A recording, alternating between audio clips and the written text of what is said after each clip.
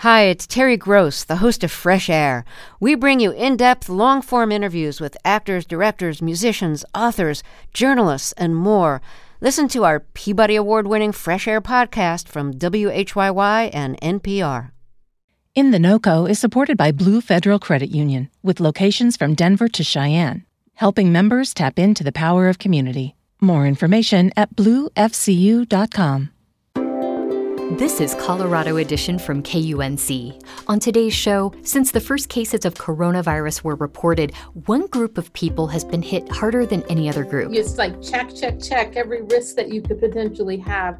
These groups generally did. Coming up, we'll take a look at the economic factors behind the disproportionate impact of COVID-19 on Hispanic communities. Plus, we'll learn about a different kind of COVID test, one that's akin to scratch and sniff. All that and more, just ahead. You're listening to KUNC's Colorado Edition. I'm Henry Zimmerman. And I'm Erin O'Toole. Last week, Governor Jared Polis announced that all 33 red-level counties, that is, the counties where coronavirus is more widespread, would move to the less restrictive orange level on the state's COVID-19 status dial. The move was made regardless of specific COVID-19 metrics in the individual counties and has caught many public health officials in the state off guard. Larimer County is one of the 33 moving down from red to orange. Tom Gonzalez is the public health director for the county, and he's with us now to talk about what these changes will mean from a local public health perspective. Tom, welcome back to Colorado Edition. Well, thank you for having me, Henry. Where does Larimer County stand right now in terms of its coronavirus numbers? Well, oddly enough, on Sunday, we did just meet all three metrics for moving from red to orange. So for Larimer County, we would be moving to orange regardless of the announcement from the governor. So we are excited here in Larimer County. The great work, sacrifices all of our businesses and all of our residents and visitors have made. We've dropped our case rate almost from 1,000 per 100,000, just below 350. Our percent positivity is dropping. It's now just around 6. And the last update from our hospitals is they are treating less number of COVID-19 patients. And more importantly, our IC utilization has declined as well, which frees up beds and healthcare workers for all those that may need to utilize the hospital. Well, Tom, we've talked to you a handful of times on the program throughout the pandemic. Those numbers, or I guess all that information, seems pretty positive, no? It does. I think the next week is real critical. We need to see if there's going to be a spike after the holidays. We're sure hopeful that it's not. We hope we follow the trend of Thanksgiving where we actually plateaued and then declined. I'm urging our residents to still wear their face coverings when out in public, keep it to one household per individuals. Now we can go to limited dine-in in our restaurants, limited use in our gymnasiums, but let's keep it to just our one household and then always wash our hands. Where is Larimer County at in terms of vaccinations right now? Is the plan going ahead according to schedule, or has there been any challenges you guys are facing? It's been going right on schedule, working with UC Health, who's been our hub, as well as Banner and many of our other providers. I think the biggest challenge is communication. We've been able to expand 1B, but we still have limited vaccine. And so we're working with all of those that fit in 1B, and that's including our 70-year-olds or older, and then our essential workers, including our educators and frontline workers, making sure they complete a survey, they get in the system so that when more vaccine becomes available, then we're able to get them scheduled through our electronic health record so we can get them scheduled for the 2 doses, as well as working with UC Health and administering the vaccine with all of our first responders. We got the first dose out, now it's the second dose. And really where we're excited is the federal plan on getting everyone vaccinated in our long-term care facilities, including the residents and the healthcare providers. Tom, I want to go back and talk about some of the holidays that we saw at the tail end of 2020. We talked briefly about the sort of plateau that we saw following Thanksgiving. I'm wondering what you are kind of expecting out of the Christmas and New Year's sort of break that we just got through. Are you expecting another plateau, or is there just no way to predict this? It's very difficult to predict. We follow the three major holidays. We've seen spikes after the 4th of July and a significant spike after Halloween. We certainly don't want anything like that. And then the plateau decline of Thanksgiving. I'm very hopeful that all of our residents knowing we were in red, knowing the severity, and seeing the caseloads where they were, as well as the number of people treated in our hospitals, and the capacity, ICU capacity at one point reached 90%, was very concerning. So I'm hopeful everyone saw that, which they did during Thanksgiving, and maintained that during the Christmas and New Year holiday. Though, well, time will tell. Within the next week, we will see if our numbers continue to decline or they may take an uptick. Larimer County's Level Up application was approved by the state just in time for Christmas. That is the program that allows some businesses that meet higher safety standards to operate with restrictions one level looser than wherever their county is at the state's color-coded dial. How does moving the entire county down to orange affect that program? What came out of the State Health Department right after Polis's announcement of everybody moving to orange is that you would need to show 7 days of meeting all the metrics in orange before you could then have certified facilities move to yellow. So looks to us like Sunday was the first day. Congratulations to us all that we were able to get out of red on all metrics, get down to orange. We're one of the few counties that's done that.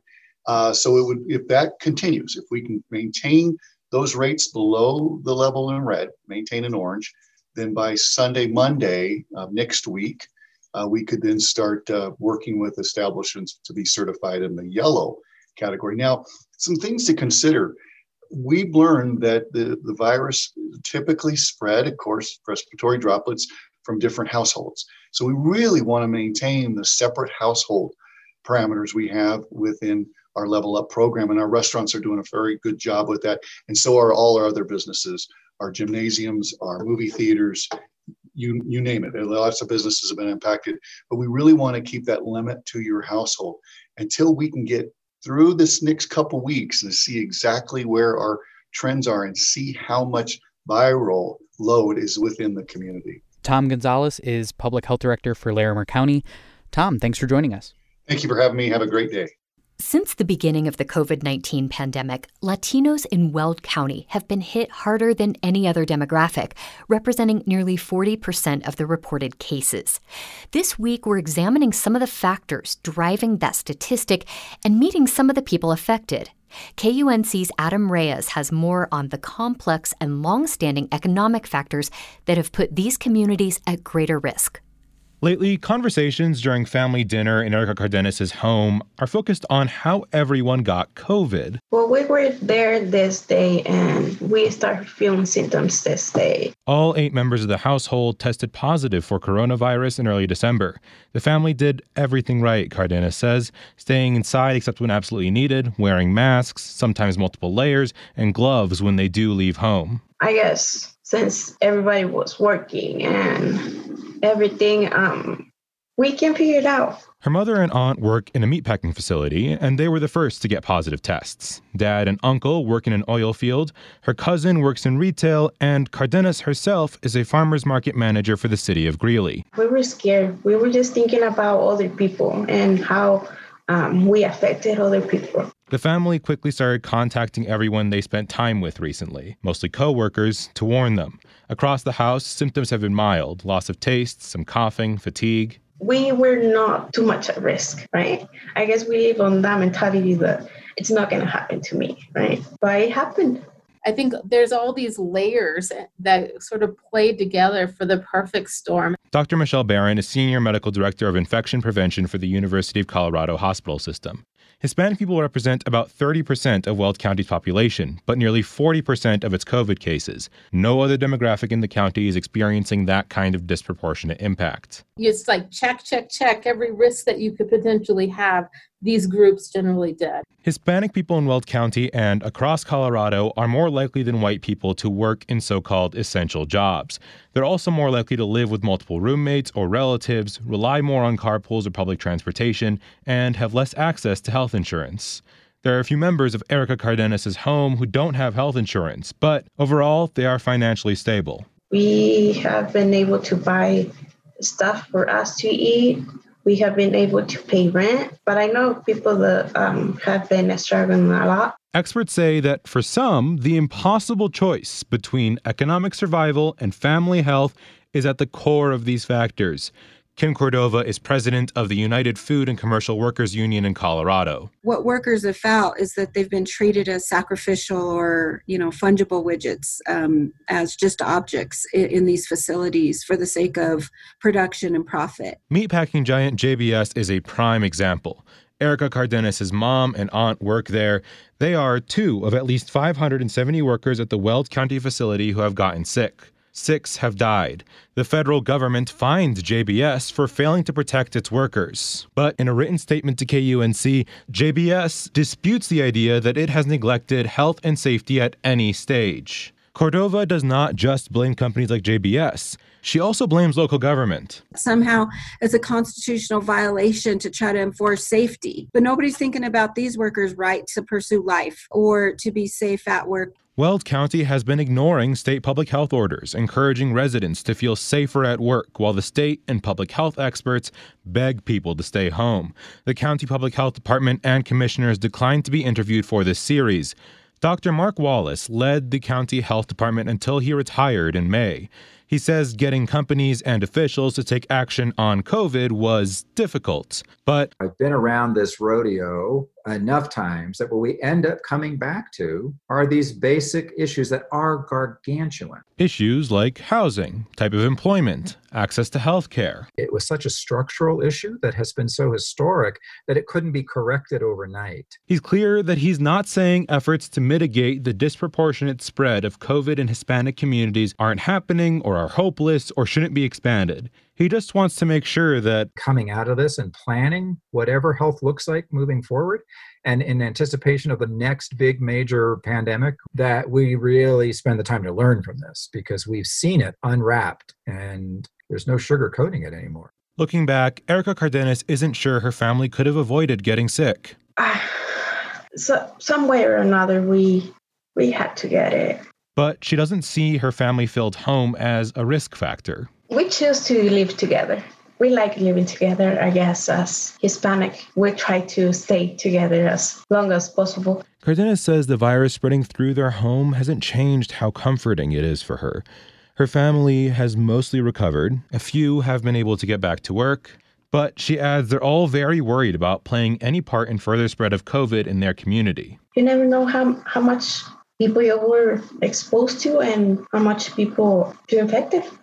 I am really sad. Adam Reyes, KUNC. Tomorrow, we'll continue our series on the impacts of COVID-19 among Weld County's Latino communities with a look at a critical factor driving infection rates, public health communication. You can find more from this series at our website, kunc.org. You're listening to Colorado Edition from KUNC. Since the first confirmed case of COVID-19 was announced over a year ago, researchers, medical professionals, and people from ordinary walks of life have worked to develop tools to help us combat the spread of the virus in different ways. One critical tool in the fight is testing. And while having accurate test results is important, it's not necessarily the most important thing when it comes to wide-scale COVID testing. That's according to several researchers at the University of Colorado who have developed a unique way to detect whether someone may have the disease without relying on laboratories. John Ingold has written about this for the Colorado Sun, and he joins us now with more. Hey, John. Hi, Erin. So first off, many of us, myself included, find it surprising that accuracy isn't necessarily as important as we might think. Why is that, and under what circumstances would that be the case? So what we're talking about here is when you're doing like mass surveillance testing. And accuracy is still important. You want to get it right. But the challenge is when you're doing a lot of tests or you're trying to test across a broad population frequently, is that accuracy comes with time. So it takes time to run these tests in a lab and get the results back. And it comes with expense. And so the thought here is that by testing more frequently with tests that are maybe not perfect, but are easier to use, easier to administer, can be done less expensively, that you can sort of layer these test results on top of one another and end up basically coming up with the same kind of accuracy that you would get from doing a one-off test that's more accurate just in and of itself. So focusing on something that can be done frequently, that's quick and cheap and not too difficult to administer. Yeah, definitely. Well, you came across a couple of researchers from CU Boulder and elsewhere who decided to tackle this. I wanted to ask you first how they got together. How did they meet? The two researchers at CU, they work with something called the BioFrontiers Institute at CU, which has been active in studying the pandemic. And they specifically are focusing on mathematical modeling. So they look at predictions for how you track the course of the pandemic and what sort of various interventions, what those impacts are. And then they teamed up with a guy who works at the Yale University School of Medicine. He's a professor there of cell biology. And he's an undergrad alum from Boulder. He grew up in Boulder, so they kind of had that connection. And then this guy knows development of new technologies. So he, for instance, has developed new microscopes that are able to do cell imaging, and he's kind of entrepreneurial in that way. And so they came up with the You Smell It test. Why did they decide to develop a test that's focused on the sense of smell? I think most of us know that anosmia, so the loss of your sense of smell, is one of the weirder symptoms that comes with a coronavirus infection sometimes. And if you were to ask people who know they have an infection, did you lose your sense of smell? You might get 30 to 50% of people saying, oh, yes, that happened. There's some research that shows or suggests at least that if you administer a test that specifically is looking for the loss of sense of smell, that you can find that symptom in upwards of 80% of people who have an infection. And one of the key things here is that it can be present in people who are otherwise asymptomatic. So you think of some of the other like very, very basic, simple screening tools that people use, like a fever check. You think of the people with the temperature gun standing there and taking people's temperature. Fever is not necessarily all that much of a common symptom. And it's also, it's less specific. So fevers can occur for all kinds of reasons, whereas a sudden unexpected loss of your sense of smell as a result of, not as a result of like facial trauma, but just as, something that just happens, that's pretty uncommon. So it ends up being a little bit more of a specific symptom for a coronavirus infection. Now, how does the test work? It looks honestly like a child's game. It's a little scratch and sniff card. It has these 5 little scratch and sniff windows. The windows are unlabeled. And then there is a QR code, and you have a phone app, and you scan the QR code. So then now the app knows what test you have, and you just go around scratching and sniffing. And there's a little multiple choice test for each little scratch and sniff window to ask you, what did you smell here? And it's very common smells like mint, vanilla, strawberry. And then there's also an option to say, well, I didn't smell anything. It takes about, less than a minute. And at the end, it'll give you a pass or a fail on your test. This kind of test would not replace PCR testing, which is still the gold standard pretty much. Researchers say this could be a really useful surveillance tool, though. Exactly, right. So it's a tool designed to flag people who may have a coronavirus infection. And then you would send those folks for follow-up PCR testing just to actually confirm it. The idea here, again, this is for thinking big populations of people. So think large workplaces, college campuses, places where you would ideally want to test people over and over and over and over again to try to create a safe environment. The idea is that they'll be able to be produced for as little as 50 cents per card. So that the cost of these would be really, really cheap. They're not invasive. They're really simple. They're kind of fun. So the idea would be that this is just sort of a low friction way of doing testing for a large community, and then hopefully flagging cases early on and getting those people isolated before they spread infections to others. Where is the test in the process? Are we going to see it rolled out anytime soon? So this is kind of interesting. So if these researchers just said, hey, we came up with a fun scratch and sniff game, and now we're going to go sell it on Amazon, that they could do that right now. Well, because they're trying to tie this to coronavirus and making this sort of a coherent coronavirus screening tool, they've now tied it to a disease. And that makes this little scratch and sniff card a medical device that has to get approval from the FDA. So they've applied for an emergency use authorization, which I think we probably all are familiar with now. There's been a lot of those getting handed out. And they're waiting from the FDA to see what comes next. John Ingold is a reporter for the Colorado Sun. You'll find a link to this story at our website, kunc.org. John, thanks so much. And hey, Happy New Year. Yeah, Happy New Year to you, Erin. Thanks.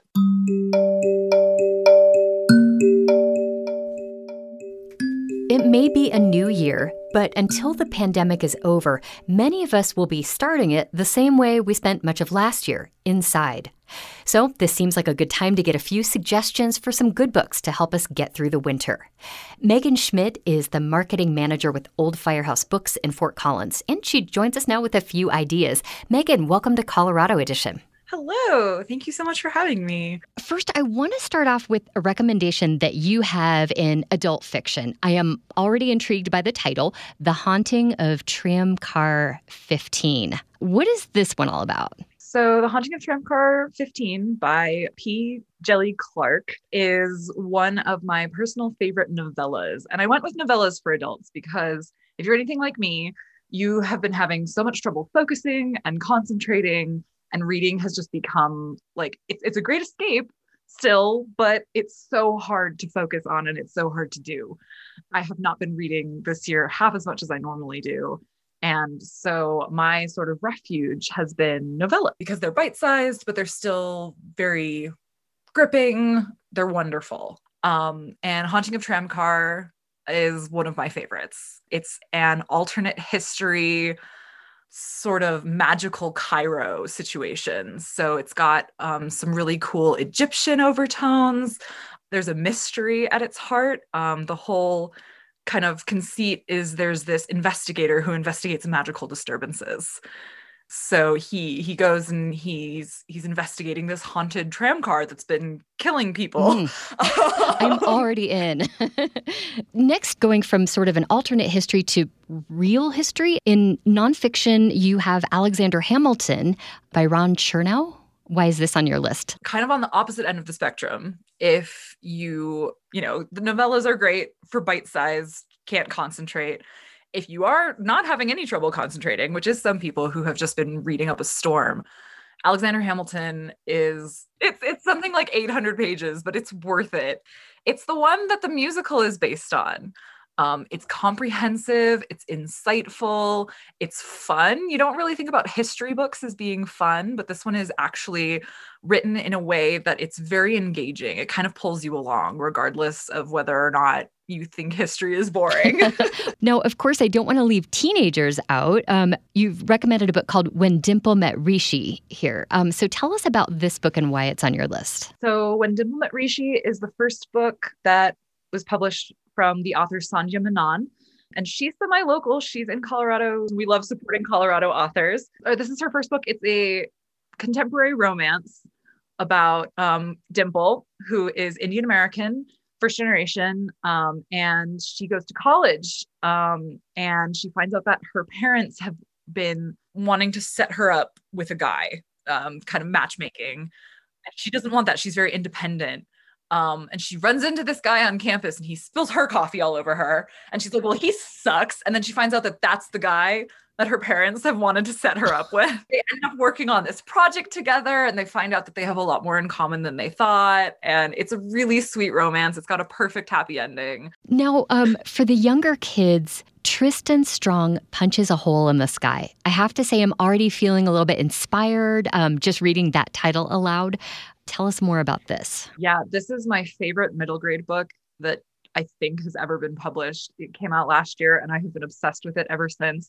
It's by Kwame Mabalia, who is a wonderful human being, in addition to being an author. And it's about African-American folklore and West African mythology. So if you know the Percy Jackson series by Rick Riordan, you know, he kind of wrote Greek mythology, but in a modern setting with modern kids dealing with Greek mythology.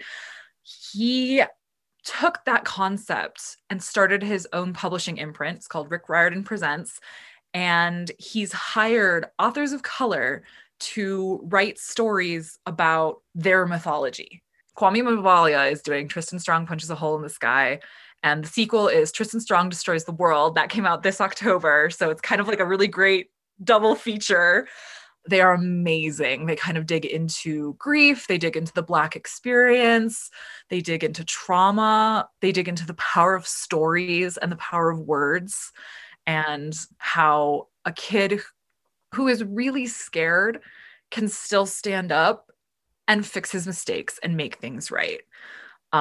They're amazing, and they're really important, not just for Black kids to see themselves as the heroes, but for kids of all colors to see a Black kid stand up and be amazing. Megan Schmid is with Old Firehouse Books in Fort Collins.